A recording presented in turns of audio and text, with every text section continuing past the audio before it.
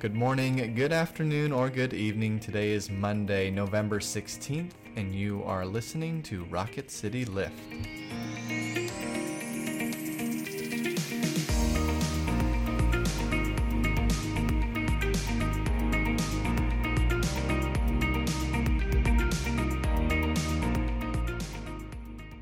Hi everyone, welcome to Rocket City Lift. I'm Tara Bulger. And I'm Brett Goodeman. We come to you 3 times a week and we try to bring a bit of a spiritual lift to your day. We are continuing our discussion about the book of Philippians, but before we get to that, let us begin with prayer. Let us pray. Holy God, let us fix our minds on you. Let us fix our hearts on you. Let us fix our whole beings on your love and your grace so that we may know them deeper. Amen. Amen. Today we're going to read from the 4th chapter of Philippians, verses 4 through 9. Rejoice in the Lord always. Again I will say, rejoice. Let your gentleness be known to everyone. The Lord is near. Do not worry about anything, but in everything by prayer and supplication with thanksgiving let your requests be made known to God. And the peace of God, which surpasses all understanding, will guard your hearts and your minds in Christ Jesus. Finally, beloved, whatever is true, whatever is honorable, whatever is just, whatever is pure, whatever is pleasing, whatever is commendable, if there is any excellence, and if there is anything worthy of praise, think about these things. Keep on doing the things that you have learned and received and heard and seen in me, and the God of peace will be with you.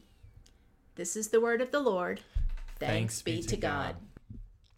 Tara, in this passage in Philippians, is there a particular verse that stands out to you? So actually, this contains my absolute favorite verse, which is verse 5. Let your gentleness be evident to all. The Lord is near. And I love it because I tend to be a pretty tough person. And that means in my own myopia, I expect other people to be tough.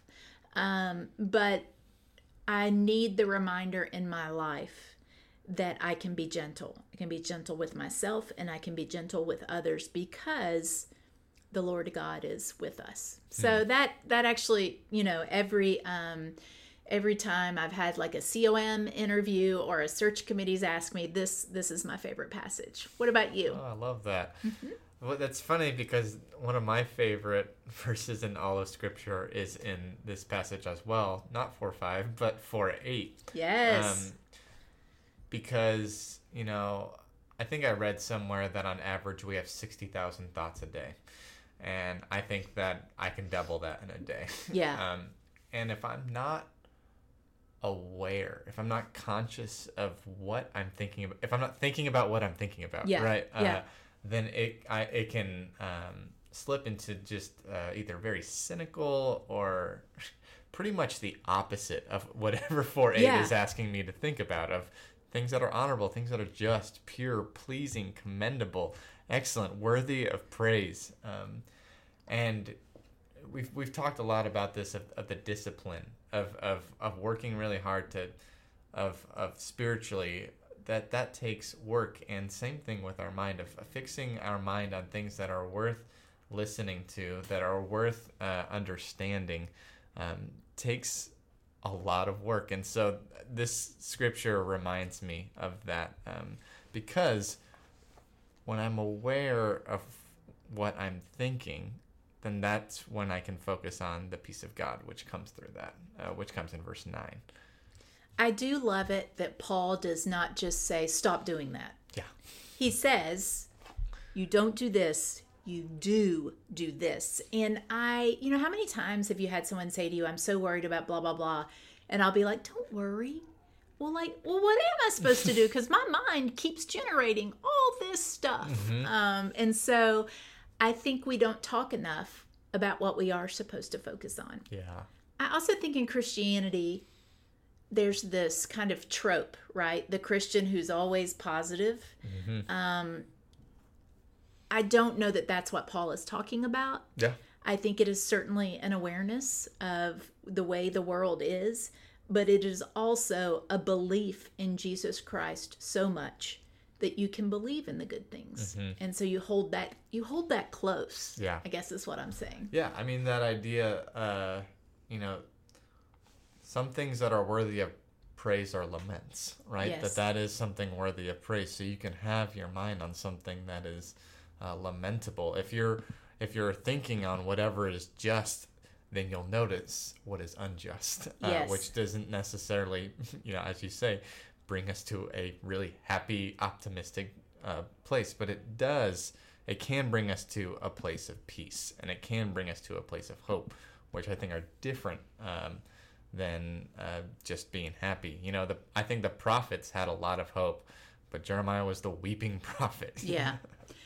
So I don't know if this is true or not, but my conception of our life of faith is that I don't know that God so much calls us to happiness.